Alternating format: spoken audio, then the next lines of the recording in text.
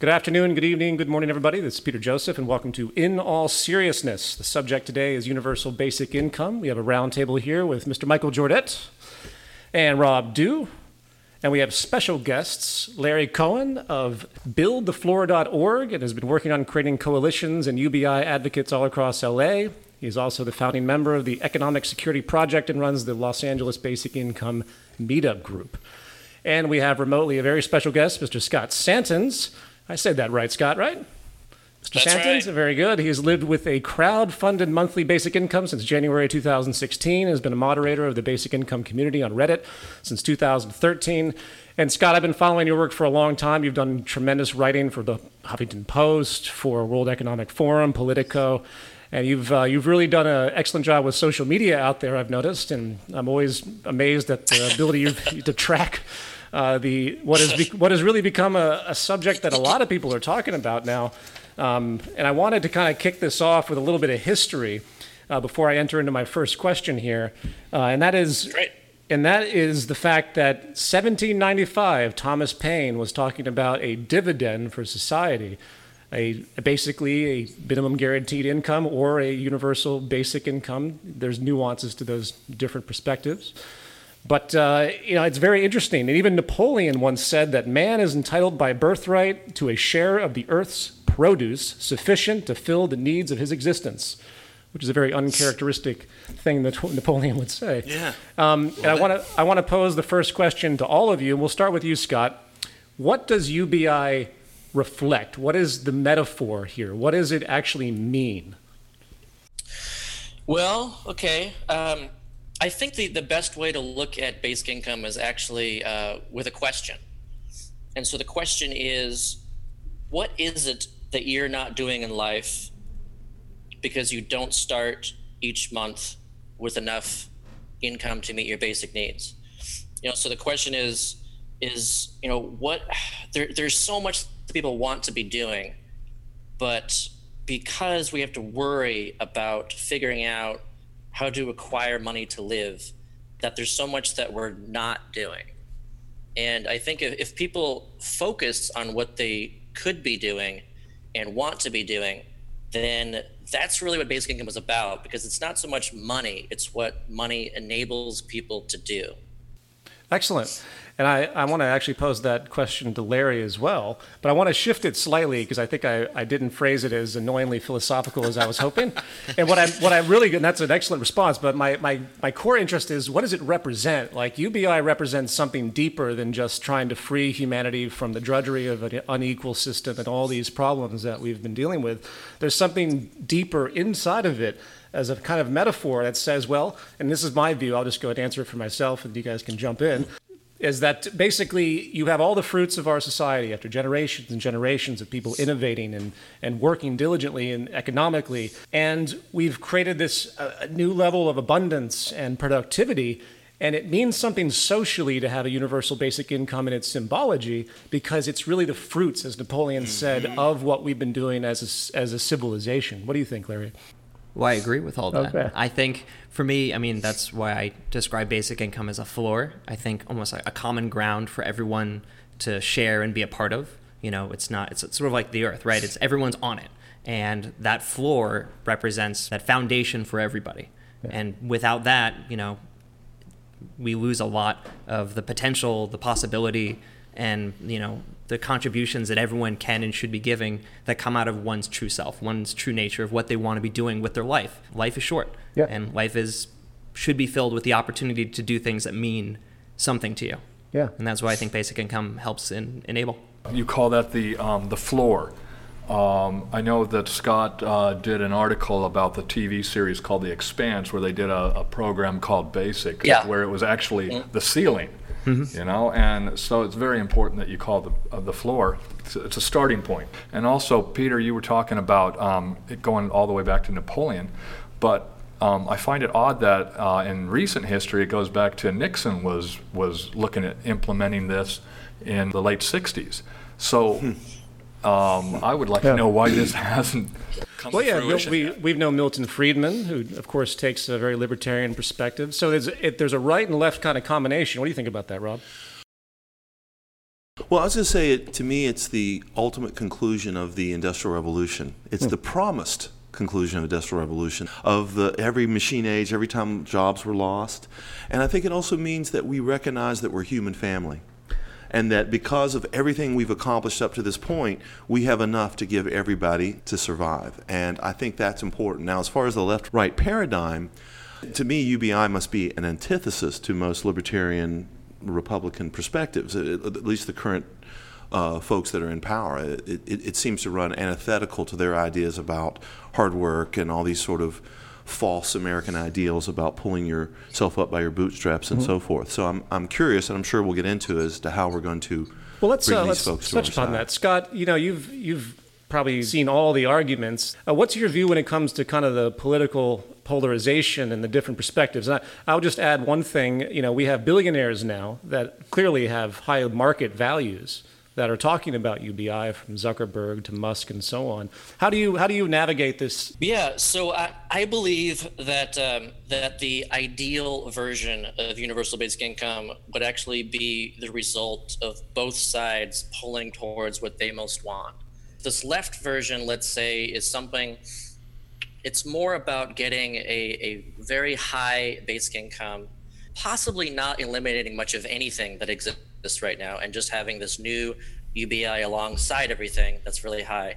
The right version is thinking, okay, well, let's get rid of as much stuff as we can and replace it with cash, and let's give people as little as we can to further incentivize people's need to work. So if you combine those two together, I think that's your optimal version. I think it's a version where it's not too high and it's not too low, and you don't eliminate everything, but you do eliminate quite a bit, because there are a lot of programs that we do want to get rid of and replace with cash, but there are certainly programs that we want to keep. So I think that the best version is going to be essentially this new grand compromise, this potentially grand compromise between the two. And I also think that's also why it's so important that both sides push for their version that they most want. As an example, let's say, actually we can loop back and go back to Nixon, because this is a good example. Okay, so what happened under Nixon was, this was called the Family Assistance Plan, and it was essentially a negative income tax designed for families. So if you were an individual, you would have gotten it, but if you were a family with any amount of kids, then you would have gotten it. It would increase per. So the reason that didn't end up happening, even though Nixon proposed it in 69, it passed the House in 70, it passed the House again in 71. The reason that didn't happen is because the left felt that the amount was not high enough. And the right panicked over the preliminary results from the experiments, which ended up being false, but they were worried that it would lead to heavy divorce rates and the dissolution of the families in households. Interesting. So that was kind of your left and the right, but that was something that really upset me, and I think was just like a huge mistake, not only for the US, but actually I think could say to have negatively impacted the world, is that the left refused to get behind, or at least in sufficient numbers to get behind, this lower basic income guarantee, because I see that would have been a step forward. And because the US would be leading in that direction with an income guarantee, which was just brand new, then I think that other countries would have followed suit. And then I think that we would have reached a full universal basic income, potentially decades ago. Yeah, and the symbology of it, I think, is interesting, because when you take a welfare position, it automatically puts the individual in kind of a lower moral capacity. The society looks at somebody that's getting welfare in a derogatory way. In this society, yes. And what universal basic income does is it says, no, this is okay. This is a human dividend. This is something that we've achieved as a civilization, which, in light of the Zeitgeist Movement, in terms of resource-based economics and all of this, it's the same basic logic. So we do have the capacity to create abundance. Only in the case of universal basic income, we're still using money. Which is fine as a transitional step. Yeah, when you mentioned the idea of welfare and people sort of having that jump to conclusions about what that means in terms of dignity, I think basic income really helps address that, because right now we have two types of welfare, and one is welfare, which is for low income, and then there's what I call wealthfare, which are large tax cuts and tax expenditures for wealthy individuals and corporations. And we don't think of that as a support system for those people, but that's definitely there. And because basic income is universal, you eliminate the haves and the have-nots and who should be getting it, and all the work and the effort that goes into saying, well, I deserve it because of X, Y, and Z. And it recognizes that everyone has that basic human dignity that should be provided. And rather than try to pick and choose and have lobbyists decide, to carve out an exception for us, it's like this is the starting point for everyone, and that's the fair, way to set up a society so that everyone has that same starting point. You can, go from there. It also eliminates the administration of that. Absolutely. And I would imagine that's a very strong argument for the assumed right position, which is you eliminate a lot of government. You eliminate the handout part. It's everybody gets it, and we don't need to adjudicate it, and we don't need people to go and monitor to see if you deserve it. Two things about universalism too versus targeting is really important, and this actually goes back as well to the expanse mention, is that the way that targeted systems are designed is that in order to receive a benefit, you have to only earn this amount of money, and then if you start earning more than that, then you lose it. So like a really good example of this is to look at, say, disability income. And we'll say, oh, well, we have to make sure that those with disability get this income as long as they can prove that they're disabled. And so when we do that, then we also remove that income from them. Like in the US, if you earn over $1,208 per month, then, at least that was last year, then you lose all of your benefits. So if you're earning, let's say, over $2,000 or something in disability income, then that's gone as soon as you earn less than that. So it's like you're worse off. And so you have all these people on disability right now in the US that are essentially locked out of the economy. It's like the government has said, you're valueless to us, so we're just going to keep you alive. It's just really just like the expanse. You're just keeping people alive with money, and that's that's it. And they're not able to build this off this floor that basic income is. And the other thing is that universalism, we know, is actually really successful, especially if you look at Alaska, such a great example. That here in Alaska, since 1982, everyone received universally, no matter how much the money they earn, rich or poor, male or female, child or adult, you all receive this universal dividend, and it's seen as your share of the wealth of Alaska. Right. And that's an extremely popular program. And just this idea too, that it's your shared amount of this wealth. Exactly. There's so much more than oil wealth too. It's, that you can look at so many things on the earth that everyone should share a part of. That's not only natural wealth, but also commonly creative wealth. And this just makes sense that everyone should receive a dividend for that. Now, Scott, in the Alaska plan, has that monetary value increased? So it has been increasing, and it varies. They use like a formula where they calculate it for the past 5 years worth. And so a couple of years ago it was hitting a max at over $2,000 per year. And then the governor came up and said, no, let's actually cut the check in about half. And everyone gets $1,000 per year now, even though they should be getting more than that, because they want to make sure that it lasts longer. And so that's actually like in the courts now. People are not happy with that. And they're also most likely going to vote on that soon too, because the people are going to say, hey, no, you can't reduce our cut. We actually should get the full amount. Oh, wow. And so we'll see how they vote on that. But we do know actually from a recent surveying poll done by the Economic Security Project as well, that the people of Alaska would actually rather pay income taxes in Alaska than lose their dividend. And so that's actually a really interesting response, because before, like years ago, that wasn't true. But it's become so popular that they would rather keep their dividend. And that dividend's approximately $2,000 for the year? It had been like year before last, it was $2,000, over $2,000 a year. On average, it's been around $1,000 a year. The highest was under Sarah Palin, and it was around $3,600 that year. That's interesting. So Scott, what's the difference between the Alaska plan and that Indian reservation? There actually is something very interesting that we looked at in the U.S., which was the Great Smoky Mountains study of youth. And that was in North Carolina, and that was the Cherokee Nation. Mm-hmm. So the Cherokee Nation, they started at a casino, and they started paying out dividends. Yeah. And so that tribe, you would receive, it increased over time, but over the time of this, it's about a 10-year study or so, average like $4,000 to $6,000 per year. So it was a good percentage of a basic income. And what is your estimate for what UBI might be? In the U.S., I talk about a UBI of $12,000 per year, $1,000 per month, and I talk about that because that's how we already define the federal poverty line. Right. So we have all these programs designed around that. So it only makes sense that, at least as a starting point, to say, okay, based on our existing definitions, let's end poverty with $12,000 a year, and then we can go from there. Which brings us to the reasons. So there's a whole slew of social, public health issues, but I think the most outstanding, at least in public conversation, is technological unemployment in the 21st century. What do you think about this, Larry, as a core reason?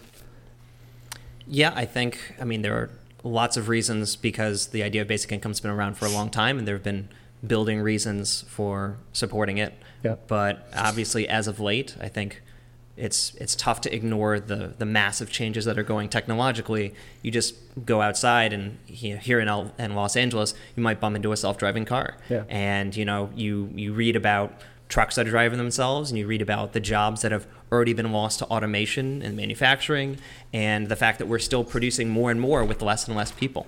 And I think you can't ignore it anymore. You obviously would have a friend or a family member or someone in your circle who's been affected by this directly. And it's not even just the idea of losing all the jobs. I like to focus on the disruption that the job creation and loss is creating. Yeah. And so it's not about that we won't have any jobs at all. It's about the level of disruption to people's lives and being able to support themselves and retrain and find a skill that they want to get more involved in, or that one that happens to pay enough so that you can survive this new economy. Yeah. I think that's the real focus that needs to be on this.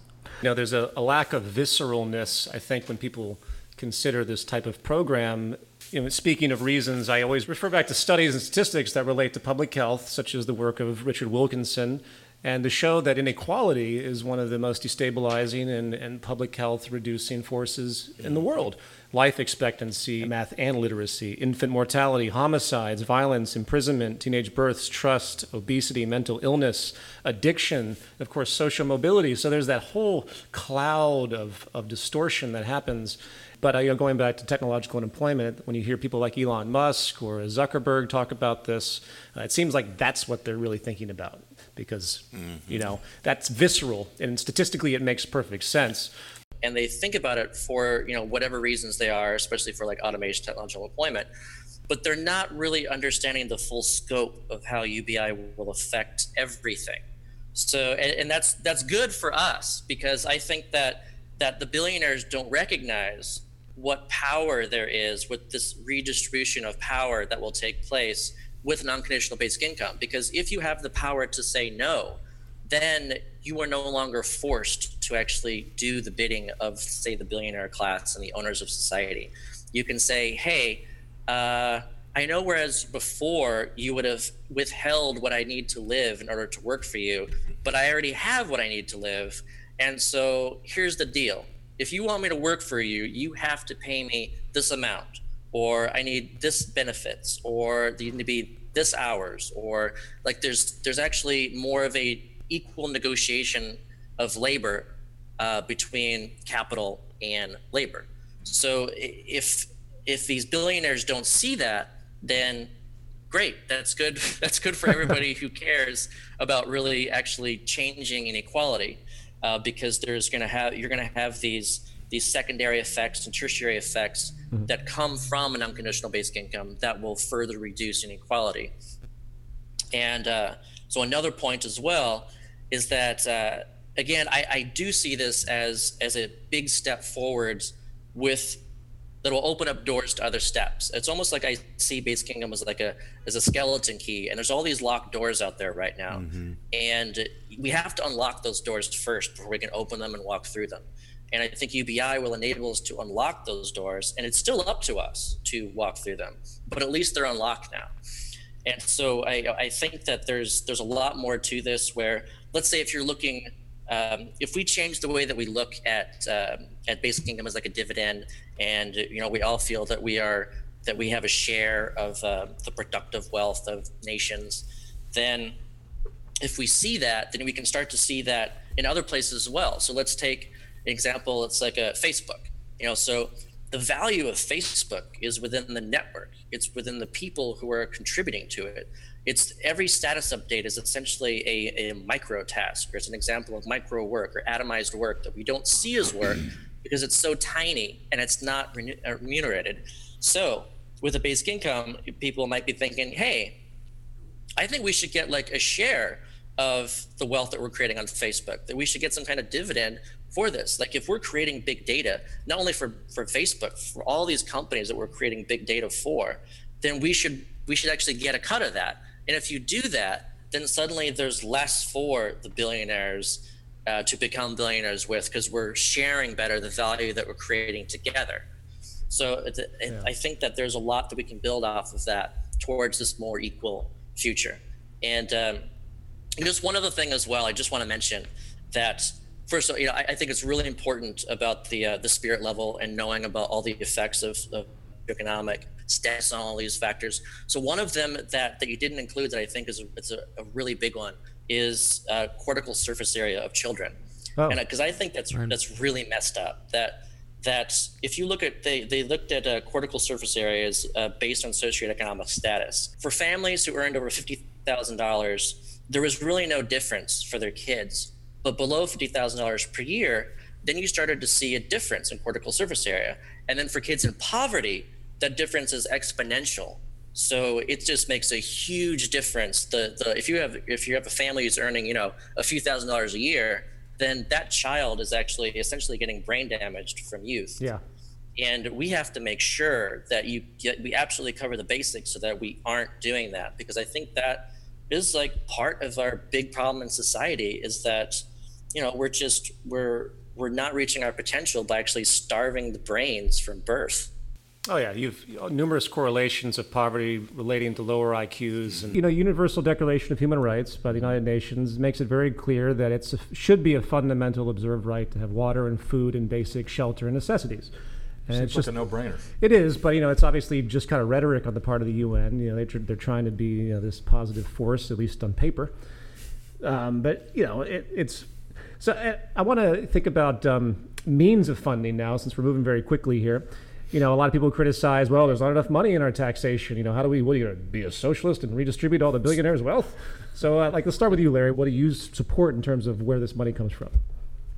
I think when people ask how to fund it, which is usually one of the first questions they ask, I always often say, well, let's talk about the system we have now and how much we're paying into the system to get the results that we're getting. So how much are we paying to not have a basic income? How much are we paying in the cost of poverty, both in adult and children? How much are we paying in the cost of higher healthcare costs, lesser education outcomes, higher crime rates, the loss of potential of our fellow men and women? I mean, it's staggering. I mean, you can try to calculate it. We're talking trillions of dollars, both in economic value and in just the raw potential of people. Problem solved. Right, exactly. So like when people say, oh, how are you going to pay for it? It's like, think about the amount of money we're going to be saving because we're creating a society where people have their potential, being able to reach their potential and have their basics covered. But if you want to get into the further programs of, the cut and dries, I believe, going back to the welfare program side of things, you can consolidate certain low-income programs, and also consolidate the tax cuts and expenditures that directly impact many of the wealthy and for private citizens and corporations. So that can pay for a huge chunk of it. You can recognize the collective common assets that Scott spoke about earlier. So you're talking about whether it's collectively participating in, like a financial system, the collective assets that we have, like the environment that were inherited by all of us, or the collective funding that we provided to the research and technology side that our U.S. government helped create all the products that are now leading this tech revolution and causing unemployment. You can pull in a dividend from all of these different assets that we don't recognize today, and provide that as the source for basic income funding and clearly be able to pay for it. Yeah, that just about covers it. But if I want to get into more details, like specifically speaking, especially like in the U.S., I would love to see a land value tax as one way of going about this, because I think that's such a great example of co-created wealth. And that actually goes back to Thomas Paine as well, because Thomas Paine's argument was that, hey, the earth existed and then suddenly we started creating private property, and that prevents people who could have had that property. And so those owners of property own a ground rent to the rest of society. Right. And so that's how a land value tax and dividend would work. It's saying that, okay, we are all creating the value of the value of land minus what's built on it, and we should share in that dividend together. So just as a quick example, if you take like a millionaire's mansion and transport that and switch it with a piece of desert, in the middle of the Sahara or something, then that desert that is now the new spot in that rich, mansion neighborhood is suddenly worth a lot of money. And that mansion that's now sitting in the middle of the desert is worth practically nothing except for the parts that it's made out of. Right. So all that value is socially created. Right. And it's that we should share in it. And, so I think a land value tax makes sense. And that would also be hugely progressive because, of course, most ownership is actually at the top. Right. And good point. A carbon tax, I think, is our best immediate step forward, because I think we could enact that at any point. It would just be an immediate thing. And because it's revenue neutral, we would say, act a, $40 per ton of CO2, and then you'd increase that tax every year over time, every year. And that dividend, which would not go to government, it would just go to everybody shared together as a dividend, then that would actually increase over time as well. And so that actually creates a really interesting, and I think important to the success and survival of human civilization, that we actually start to incentivize the reduction of our carbon footprint. Of course. So if it's more expensive to have a carbon footprint that's larger, then we're going to not want to do that. And that also helps equalize the costs of more sustainable energies and stuff, because that would effectively be cheaper now compared to, because right now the costs of the fossil fuel economy are externalized onto everybody else. Right. They're not paying that. We're not paying that. But you are paying that if suddenly you get asthma, or if the waters rise and start flooding everything. So I think that a carbon tax makes just complete sense for this step towards basic income. And if you did that, you could actually create like a good $100, $200 per month of dividend, within a few years. Now, Scott, you've thrown out $1,000 as kind of a starting point for this to be implemented. That's across the board, doesn't matter where you live. Is that adjusted for inflation? And does universal basic income have the possibility to cause inflation to happen faster because people just jack up the prices to account for the UBI? Right. Sure. Yeah. So that's a very common question. And so first of all, the way I would go about it is to index the basic income to productivity per capita, GDP per capita, because it should be seen as a share of productivity. Right. If we had done this back under Nixon, if we had initiated a poverty level basic income of what would then be equal now to $1,000 per month, then right now we'd all be earning about $2,600 per month in basic income. Sounds good. Just through index of productivity. So it only makes sense that over time it grows as we are able to accomplish more with less. Right. Be seen as our share. As far as inflation goes, it's a very long multivariable equation.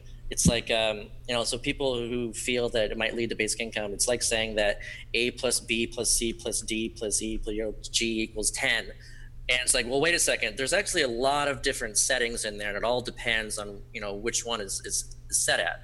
But so it's important as far as inflation goes to understand that for the most part, we're talking about not expanding the money supply. We're talking about a transfer of existing money. Right. And so you're not just ballooning up the supply such that more and more dollars are chasing the same amount of stuff. It's the same amount of dollars chasing the same amount of stuff, but in different hands. Now, so that could still lead to inflationary pressures, but then you also have to look at, well, first of all, competition still exists. So, it would be a really bad idea, especially in the Amazon world, for a company to start raising their prices thinking that, people have more money, so let's do that. Right. Well, Amazon is not going to do that. They are all about lowering prices, and they will continue doing that. So they'll just take up that business. It's a really bad idea to raise prices if in any way you can avoid doing that. Another thing is to look at what is the ability to supply. What is our manufacturing capacity at for various things. When it comes to digital goods, of course, there are no limits, and a lot of goods are digital now. If you look at non-digital goods, we're actually not even close to our peak capacity right now for a lot of things. Because I think we're suffering right now from a lack of demand, and money velocity is actually extremely low right now. Like if you look at total money supply of everything, you're looking at like Depression era low as far as the velocity of money goes. And just a quick velocity of money is just like the rate at which $1 goes throughout the economy over and over again. Right. So if you're like a billionaire, a Scrooge McDuck, then your dollar is not doing anything. It's just sitting in your vault that you swim in it. It's just nothing. But if you hand it to somebody who's earning, say, $10,000 a year, that gets spent immediately. All this money gets spent, and then it goes to somebody else's their paycheck, and then they spend it, and then they spend it, and then they spend it. So it does a lot of good for the economy to actually have that higher velocity, especially when it's as low as it is now. Especially now, exactly, because you have a kind of a plutocracy now where there's more money moving amongst the upper 5-10% than the entire bottom 90-95%. So you're absolutely right. That's another thing that people don't realize. It actually would be good for our existing economy. It would actually improve Main Street, probably actually extract from Wall Street to a certain degree. Do you want to add something? You have generations of Americans that have been raised on this hard work and this notion of scarcity, really, that you have to go out and make your way. And as you guys were talking about, the billionaire class and so forth, some of the things that you said to me seems to me the very reasons why they would be against it. I understand the objective reasons why for it. They've done very well making the working class abundant and making their work not highly valued, and essentially putting the onus on the working class to fill in the blanks, to band together, to fit more people in a room for housing, to just make ends meet. Letting go of that, if you will, giving the working class a leg up, giving them, as you suggested, giving the working class a bit of negotiating power with the billionaire class or with the ownership class. I'm sure they'd be dubious to give that up. It's a double-edged sword, it seems, because on one side you have that power and control. That goes back to the earliest criticisms of capitalism 200 years ago, the general exploitation, unfairness. And then you have on the other side the preservation of the existing market system, which has created the billionaires. And that's where I think the intuition of the Musks and the Zuckerbergs and so on and the Bransons, it's not that they mean bad. There's a euphemistic kind of reality that goes on because they're so tied in with market economics. It's been such a great carrot stick rewarder for them that the idea that the system is somehow faulty is easy to dismiss by saying, oh, we just have a little problem. Let's introduce universal basic income and then we'll just continue business as usual. So there's that combination of effects. You know what I mean? There's a clashing here, and I think it's somewhat generational. I think that you will meet the most resistance in this from your baby boom generation, because they're the last generation that really had that American dream. Yeah, the fruits of World War II. Correct. It gave them a false sense of security, a false sense of abundance. That's a great point. Culturally, this is phenomenal because, I talked to a lot of purists that are so anti-market, and I think I fall into that category because there are plenty of problems within the market. But we have to do something as a transitional step, and the power yielded by recognizing that we don't have to live with this idea of it's all or nothing in terms of competition, profit, and markets. Let's create this middle ground that says we are the wealth. We should be absorbing the dividend of our existence because of generations of social contribution. Nobody invents anything. There's no such thing as a single individual that came up with a phone or a smartphone. It's all a social consequence. Sure. So I can't reinforce that enough. But going back to what you just said, you implied, and one point was incentive. Now, incentive is something I'm sure you guys get a lot of questions about too. So Larry, when people say, oh, people are just going to sit around and do nothing. Yeah, there are plenty of studies of cash transfers that have been done for decades in which they've looked at, do people work less or do people just be lazy and stay at home and, just sit around on the couch and do nothing? And I think in a lot of people's minds, thinking of all the opportunities you can waste time today, from Netflix and chilling to just being on the internet, you just can just do nothing all day and be happy with that. But all the studies show, whether it's Manitoba in the 70s where people were provided a minimum income, the studies that were done before Nixon's plan in the late 60s and 70s, the more recent cash transfers in Kenya and the work that Give Directly is doing, all the evidence points that people are not just being lazy and doing nothing, but the human potential of what people want to be doing. Our whole society is built on striving to do more than where we are today. More people are graduating from high school that have universal basic income in those studies. And of course, we know by Daniel Pink and his research on the two forms of motivation, intrinsic and extrinsic motivation, is that when people are given the opportunity to be creative, that's what they strive. People want meaning in their lives, not to sit at a kiosk in a coffee shop somewhere pretending that they like their job. And that just adds a whole new level to the philosophical relevance of this. I think you would agree, Scott. Yeah. And the thing is, this question of work, it's funny because it's also based on a lack of understanding of how the existing system works. Because again, as long as we're targeting benefits, then you're effectively introducing really high marginal tax rates on people. The same people who will say, well, you can't tax the rich, 80%, because then they'll stop working. So you can't do that. The same thing, that's what they're doing to those on welfare. They're getting taxed 80%, 90%, even over 100%. Yeah. And when they understand that, it kind of, it's something that can click and be like, wait a second, Brett, that doesn't make any sense. Why are we doing that? Because that's a huge work disincentive that we're doing with the welfare state as it is.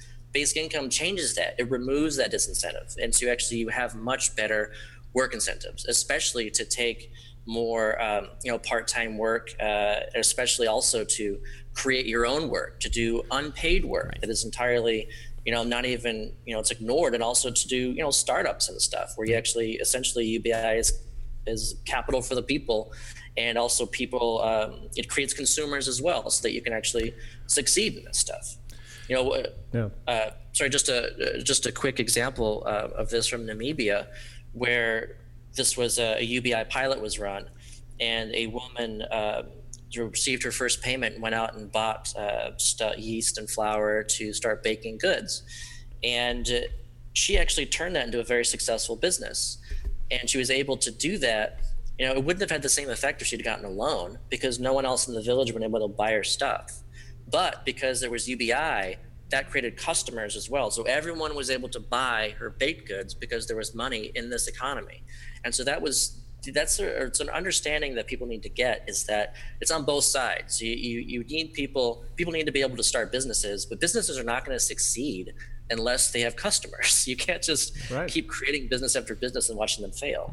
And I just want to throw in that UBI helps expand our discussion of what work is. I think when people say work, they immediately think paid work. They think paid labor. For doing something to earn money to go do something else. Right. And it has absolutely no recognition of the unpaid work that is being done every day around the world, whether it's child caring and raising families, taking care of your spouses or elderly or your kids, or community work, or volunteering, or working in something that doesn't pay money but gives you incredible sense of pride, like the open source movement. There's just so many different avenues where I believe it's more of meaningful work, and it expands the definition in people's minds of what work is, and UBI helps recognize that and give people the opportunity to do different amounts of paid labor and unpaid work, meaningful work and less meaningful work, being able to decide for themselves what's the right amount for them to go do. And I think that's how we get the best results from each other. Yeah. And I think this benefit to consumerism argument is one of the best to sell the business class on, because now you have people with surplus income. And I want to hearken it to when we went to the 5-day work week. I believe late 40s, early 50s. And there was a lot of argument amongst the ownership class that now we're going to have these workers going to have a lot of extra time on their hands, and they saw it as a detraction. Remember, people worked a half a day on Saturday, and then Sunday they were in church half the day, and so there was a definite element of social control there. Let's keep the plebeian classes busy. When you suddenly had the weekend off, consumerism went crazy. People were traveling. You could take the weekend off. The hotel industry's benefited. This is the explosion of a lot of pastimes in America that have generated millions of dollars. And I think the same thing could happen here. I think one argument that's out there, and we've sort of addressed it, is that by essentially giving everyone 1,000 or whatever that number comes out to be, we're just going to raise the floor. It seems to me that along with UBI comes probably the need for a lot of other policies. First of all, I would think UBI would need to be a part of a somewhat complex algorithm, so it would raise with society's ebb and flow and money, maybe Sure. Somehow connected to GDP. Right. That's one of the issues we have with unemployment today. It's a fixed number. Right. And Or the poverty line. Yeah. Correct. And in short order, in a short amount of time, even if they raise it, you've got to go back to a fight to get to raise it again, and by then it's long since behind. Sure. You might have landlords who then will raise the rent to accompany that, or you might have individuals, and I think we can all agree that there will be some individuals in society who aren't especially capable at operating within a capitalist society that will always hover near subsistence. I would just add to that, not everyone is equal in their capacity. These are folks that shouldn't be looked down upon, like they shouldn't exist, which is what the market economy does by its structural default, because people suffer. Instead, you realize that you have to have a compassionate society that has the capacity to take innovators and that have a creative talent to work in the sense that you described, Larry. And then also to use the fruits of this abundance and innovation and productivity to help those that have gotten the short end of the stick for whatever reason that has happened due to an accident they may have had, someone who got injured in war. There's endless reasons for this. And it brings on the other idea, I've gotten in arguments with people that say, well, universal basic income, that's just socialism because we're not all equal, therefore we all deserve unequal fruits. And that is a caustic view that has been drilled through propaganda. Yes. And it really doesn't help anything because our society has to help these folks anyway. I mean, LA is pretty bad when it comes to its homelessness, but man, when I walk around San Francisco, I mean, this is a blight on civilization to have the fact that you have tens of thousands of people getting more and more mentally ill. So anyway, I could go on a long tangent about that, but so it's not an issue of equality in terms of suddenly everyone's equal in that old socialist propaganda sense. I just want to get that out in the open. It's an issue of actually having compassion for the striation of human development and the fact that people are different, and there's no reason why people should suffer economically just because they have an excessive capacity, or I should say benefit economically, or they have a limited capacity. Yeah, and the thing too about this is that we're talking about equality of opportunity and not equality of outcome. Even Hayek saw that as well. The free market economist Hayek, that even sure. Austrian school. Right. And so he saw this as equality of opportunity. He's saying that's a legitimate. It's a legitimate something that government can do. That they have that ability to do that. As long as they're not guaranteeing that everybody gets, ends up in the same place, then it's fine. But you have to just make sure everyone starts in the same place. So that's what this basic income is. It's just saying, okay, you start with this amount with no conditions whatsoever. It's just, that's what you get. And then you can go from there. And I think it's a very profound thing. It's even, especially if you look at like just what we pretend to be for in the US, about the, pursuit of life, liberty, and happiness. You can't pull people back. You have to actually give them an actual chance, and the chance doesn't exactly exist right now for many people. We're becoming more and more stratified, and it's becoming stickier. With if you're 40% of those born in the bottom 20% are going to stay there, and 40% of the top 20% are going to stay there. That's not right as far as like the American dream goes. And this question of won't people start working? There's some interesting cognitive dissonance there too, because it's in the U.S. we're all about freedom, right? And when you say, well, what if they'll stop working? Then you're also saying that the only reason people work is because we force them to.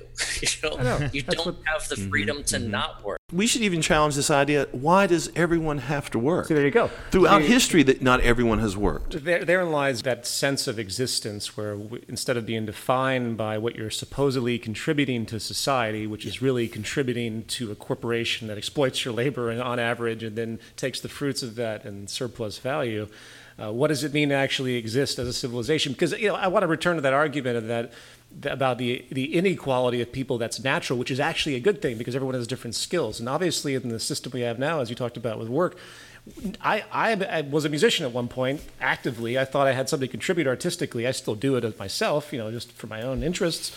But I could have pursued something that could have had a larger meaning if it wasn't for the limitations imposed by my environment.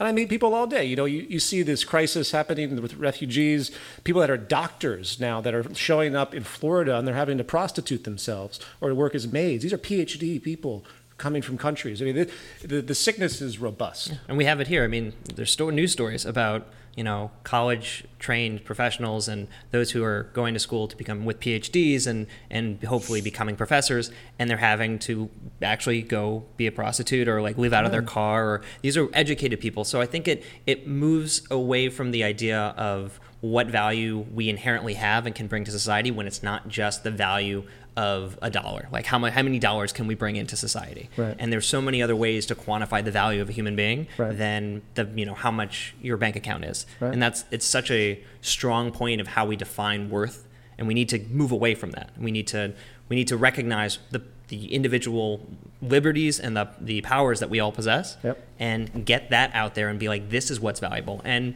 I love this example of Warren Buffett, who's talked about this, which was recognizing that his particular skill set would not have been valuable in any other point in history or in any other location in history than where he was born in the right place at the right time to the right family in the right circumstance in the United States, where he could, derive the value of recognizing differences in stock price and stock value and become the world's wealthiest person. But if he was born in Africa, that wouldn't have served him, so well. If he had been born in any other country at any other time in history, that would have been a useless skill, and he would have not survived. This is something a lot of rich people forget. Exactly, and so we have to recognize that we're in a place where we can control an environment where we can draw out the skills and passions of everybody, and if we can build that floor for people to have that existence and go from there, and whatever your talent is, and it doesn't matter, that's what you should be doing.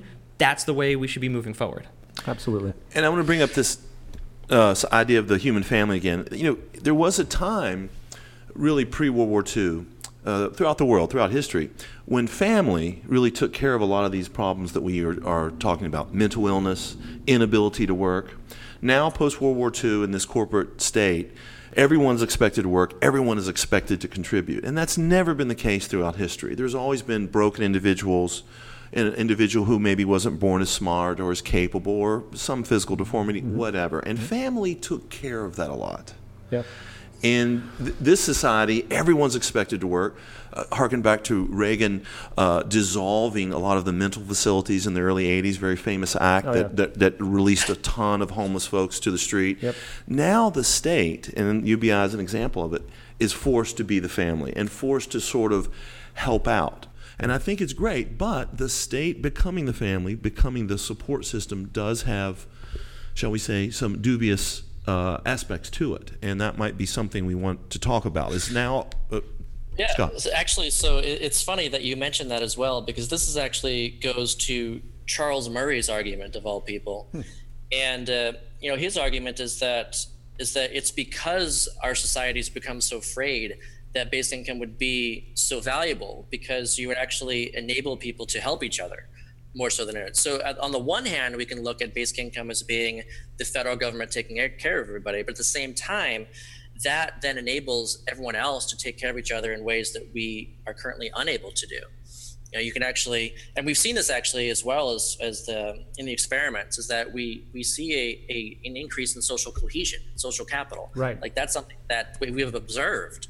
So it's just money going to those people, just like in Alaska. They're all getting money, but that enables people to do so much more together that they can't do right now. I would just add the prevalence of crime. Highly unequal societies generate more crime, and poverty, of course, is the most notorious precondition for crime. So if anyone out there that has, thinking somewhat clearly about trying to feel a little bit more safe when they walk down the street, they should be in favor of universal basic income. It's a kind of a no-brainer, but it's amazing how these philosophical ideologies just cloud people's judgment. Have there been any studies that yielded negative results? I mean, I know that I've researched this online and I cannot find it. So apparently you guys aren't just cherry picking the good examples, but is there any bad examples that you know of? Yeah, no, see, that's the thing is like we're talking about an orchard full of evidence, and it's even hard to find a cherry in the other direction. So Right. here's an example of a negative effect. And so you'll see this is entirely relative. In the India experiment, one group of people specifically did not like the basic income, and that was the money lenders. Right. So people, once they had basic income unconditionally, then there's no reason to go out and accept 1,000% interest loan for some reason, you know. And what you see is across studies, you see debts go down and savings go up. In that world, you're going to have less need for high interest loans. And so anybody profiting off of that right now, then they're pretty much done for it. They're going to find it very difficult in this post UBI world. So that's a negative if you are one of them. Anything around the exploitation of labor, I think those who are in those positions who use the fact that people have no choice but to do something so that they can survive, and because they have to survive, they can be paid very little for their efforts. Those are a lot of people who will be a little upset about this. Yeah. So basically you're saying that the people with the most power are the only ones that will not benefit from this. In a sense. Yeah. But then they get it because if you're creating the products with technology and automation, you need customers. And so your customers need to have money, and at least in the system we have today. So actually they will still benefit, you know, as long as they have customers who will have a way to pay for it. You go back to the 1970s, where the biggest credit expansion in the West, I think it was during the petrol crisis and the economic recession. Then the burst of people buying on credit to get what they need, as opposed to getting increased salaries and so on. There's a seed of that in universal basic income that I think elites, so to speak, recognize. Go on. Well, we went off the gold standard in 71, Right. and really real wages for workers never really recovered from the early 70s and have been declining ever since. It was replaced by credit expansion. Exactly. And I think right now we're in a similar period. You know, we look at the wages; they've been flatlining, and then the CEOs and all of it. It's just, you know, exponentially divergent. And I think this is, you know, one of those little caveats that has to be thought about, which makes me think that there has to be another step too once you get past UBI. And that's a question I want to pose to all of you. In this kind of quest to I don't even want to use the word redistribute. It's simply to distribute the wealth of our society across civilization. To say we are a singular productive species. And while you might have your imbalances in terms of this supposed genius that does something revolutionary, and then these people that are there to actually make it happen in terms of labor, there's still the shared social phenomenon. There's still the evolution of science and technology, which is ultimately a socially unified progress. So what is the next step after UBI in terms of this quest to try and really harness our abundance, harness the best of the human condition, stop exploitation? I'll start with you, Scott. Yeah, so actually this gets into really how I came to feel so strongly about basic income in the first place. And also, and I don't know if you know this, Peter, as well, but I was actually very into the Zeitgeist Movement for years before basic income, and it was through you. So it's just kind of funny too that here we are talking together, and just like you said, building off of, you know, how science works, you build off the previous one, and so you introduced me to this idea, and so I started telling other people about this idea, and other people are building off me, and it's just this constant progress. And the thing about the basic income that really got me was that I do think that humanity is capable of so much more, and that we need to get out of this scarcity mindset, and we need to use technology to create abundance for everybody. And it was basic income. When I saw that, I realized that this is it. Like, you can't get people to consider these really huge things if they're only focused on what's directly in front of them. And that's our society as it's built right now. It's kind of like a head down society, make it to the next month, you know, just trying to get by. And if in that kind of society, you can't focus long term. You can't really think about the bigger things. And so as long as we require money to live, then people are going to be really focused on getting money. as soon as you no longer require that to live because you've given people enough unconditionally to live, then all of a sudden money loses its importance. Right. And you can start to think about things other than money. And you can start to focus on even what's possible without, say, building wealth. Like even what I'm doing right now, like I have a basic income, starts every month. I get $1,000 to start with. And I find from my own experience that I would rather do stuff for free. I want whatever I create, I want as many people to read it as possible. And what I don't want to do is say, sell an article for $500 or something, and then I no longer own the rights, but someone else does, and then they release it to their following, and let's say, 100,000 people read it or something. But if I can have 10 million people read something because I released it for free and put it into the Creative Commons and said, hey, you can share this as much as you want to by just putting my name on it, you're good to go, then so many more people will read it. And I'm not directly profiting off of it, but that has more meaning to me.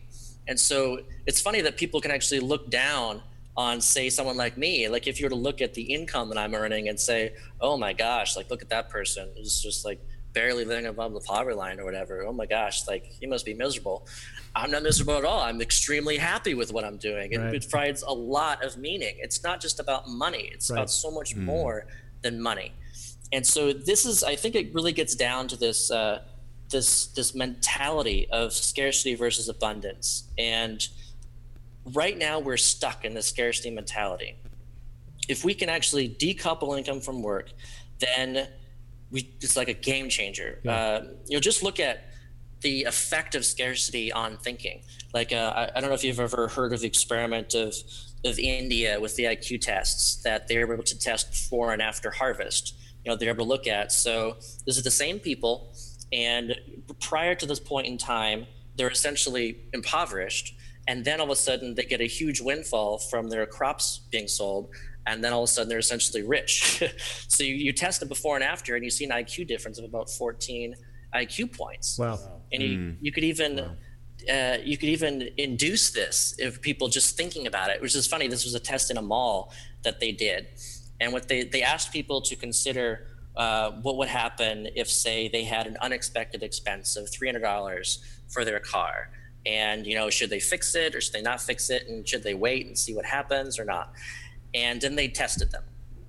And no matter your income, $300 was no biggie. It didn't affect. But then they asked, what about $3,000? So if you have a sudden cost of $3,000, then you pay it or not pay it. How does it affect you? Again, there was no effect on those of a high enough income. But for the lower incomes, that dropped their IQ by about 14 points. So it's just like this burden, this mental burden, in the mind. It's a tax on our mind that we're just imagine how much more capable the human species would be if like a ginormous percentage of us suddenly had a 14 IQ boost. Right. Like just being able to think more. And I think that that's really what we're looking at is this is a big step that will enable us to look towards the future and really think long term. And then there's so much more that's possible after that. Definitely. I'll just add, if people are interested in that subject, Robert Sapolsky in his book Stress talks about the release of cortisol and what happens to people when they feel that, and they can't think properly. Again, the idea of having a world without this kind of constant monetary stress of survival be a profound shift. I think you could make a strong argument, though, but that world exists very clearly by design. A stressed out population that's striving to just survive doesn't have system consequence. It's a consequence, but even potentially, I would. They want to keep everybody occupied. It's like David Graeber. Remember David Graeber? He's the economist. He said he's the author of the Bullshit Jobs article. Yes, that got really famous. I saw that. He says something to the effect of, "It's as though there's a secret group of people that are just trying to keep everybody distracted." And working, because obviously politically, if people had time to think about what's going on in the world, then they might actually inspire more change or become a part of that change. That's dangerous to a ruling elite. I mean, the question I want to pose to our experts was, what other policies, in addition to UBI, do you think need to come into effect to maximize the potential of UBI? 'Cause it seems to me that universal health care, straight up. Oh, sure. Yeah, definitely. Yeah. Totally. Universal education too. Yeah, that's a no-brainer. And by the way, if you're giving me $1,000, I can afford that $250 for the Obamacare or whatever it is. Instantly, right off the top, I can cut that check and never have to think about it. Yeah. But to me, I'm just curious what other policies you guys think should be there.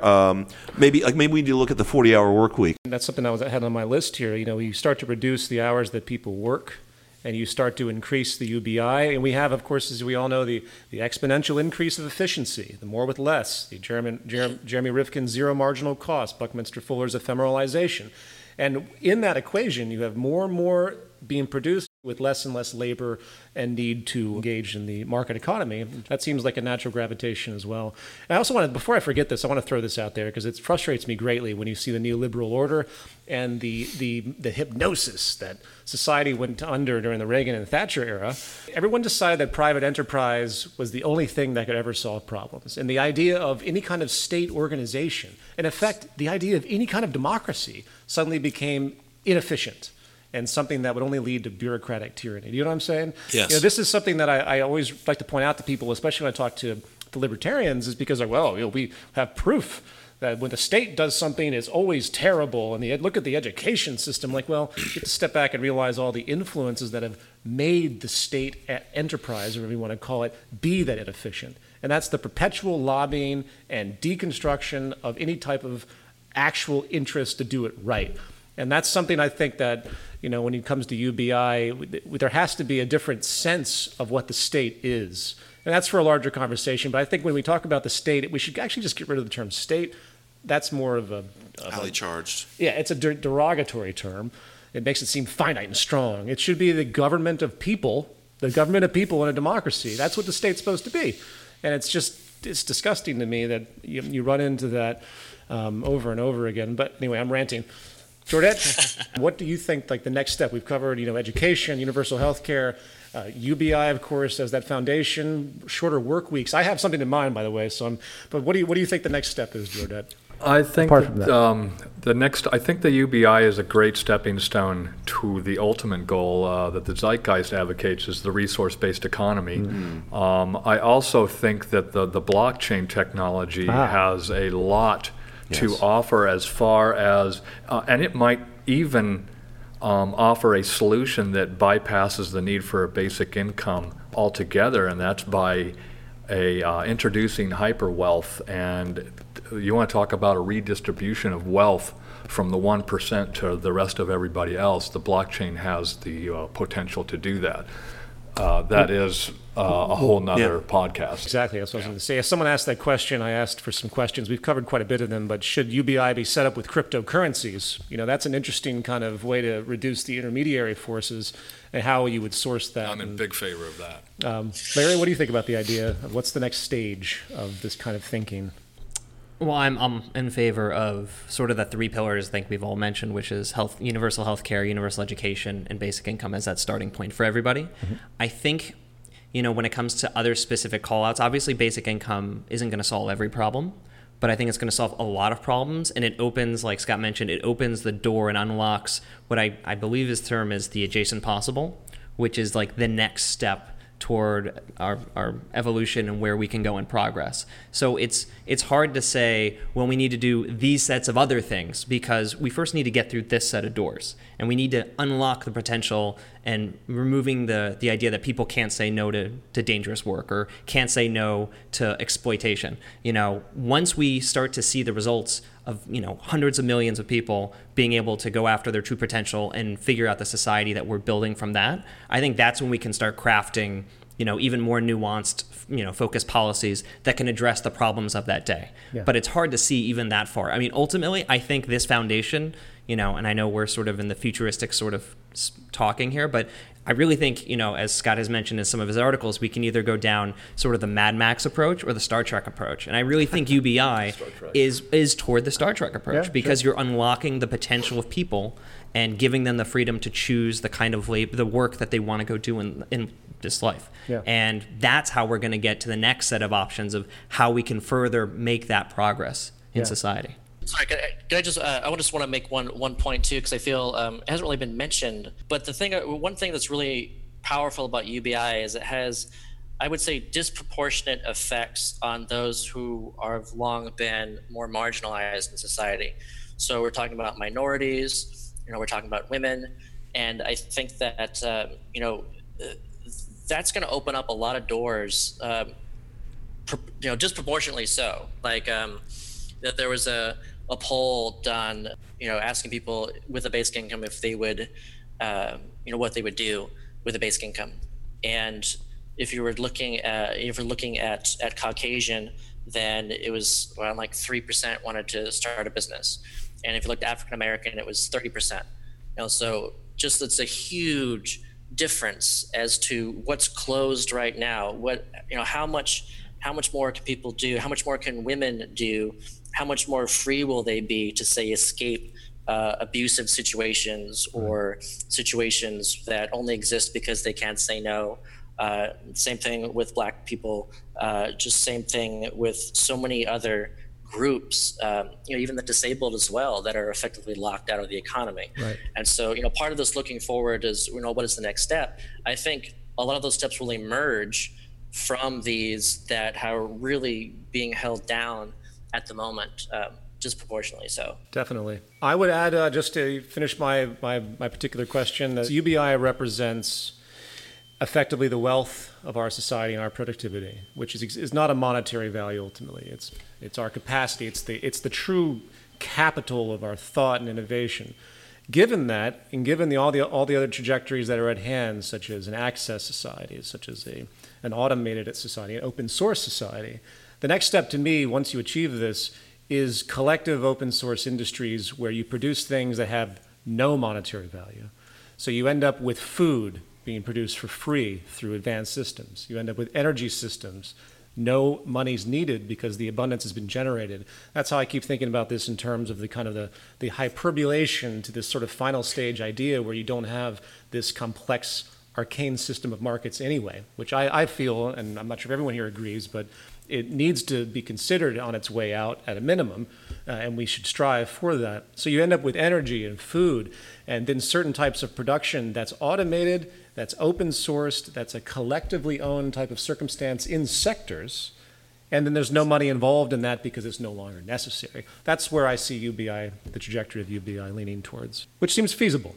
There's no reason why you can't produce in vertical farms food off the coast of here in Los Angeles at such high efficiency that it's marginal what the actual material cost is. Given no barriers from the status quo, that's the natural progression. Exactly. And once you enter into open source and access and all these other elements that are on the same trajectory as UBI and the same logic, we can see a very different economic structure emerging that isn't based around trade and markets anymore. It's not centralized, because decentralization is a part of it. You end up in pockets of small forms of centralization, but it's not like some kind of global or nationwide thing, because localization is the best type of sustainability preference as opposed to globalization, which Gandhi hated. Gandhi made an extreme point years ago before the huge, massive globalization even started at the Industrial Revolution, at least the advancement of the Industrial Revolution by his time. And he pointed out that this is just one recipe for centralized power. And it's absolutely true. Transnational corporations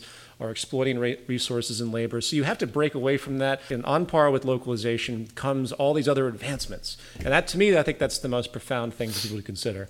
All this new landscape is presented for us, and UBI is an excellent road towards this new realization of human innovation and integrity. Yeah, we've talked a lot about how it will help, the less fortunate. But those folks that are already in the middle class, if they've got an extra thou that's laying around, besides the benefit to consumerism and travel, what if, as you're getting your check, would you like to donate to your local symphony?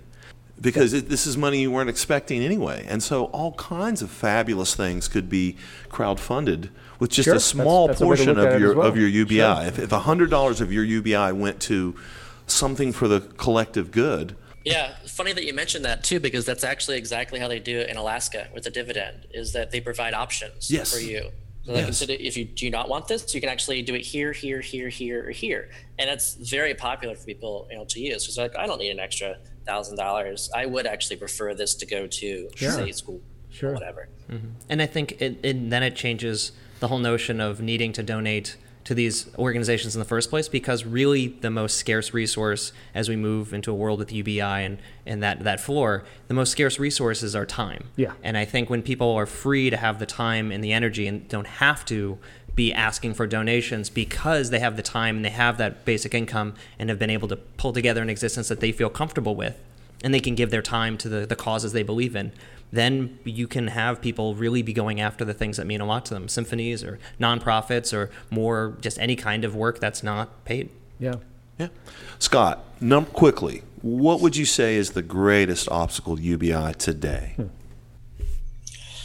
The greatest obstacle to basic income right now in the U.S., I think, is just a lack of awareness of it as a possibility, and as a legitimate possibility too, let's say. Just if you were to do like a poll right now of every member of Congress of what a basic income is, a small percentage of people will know.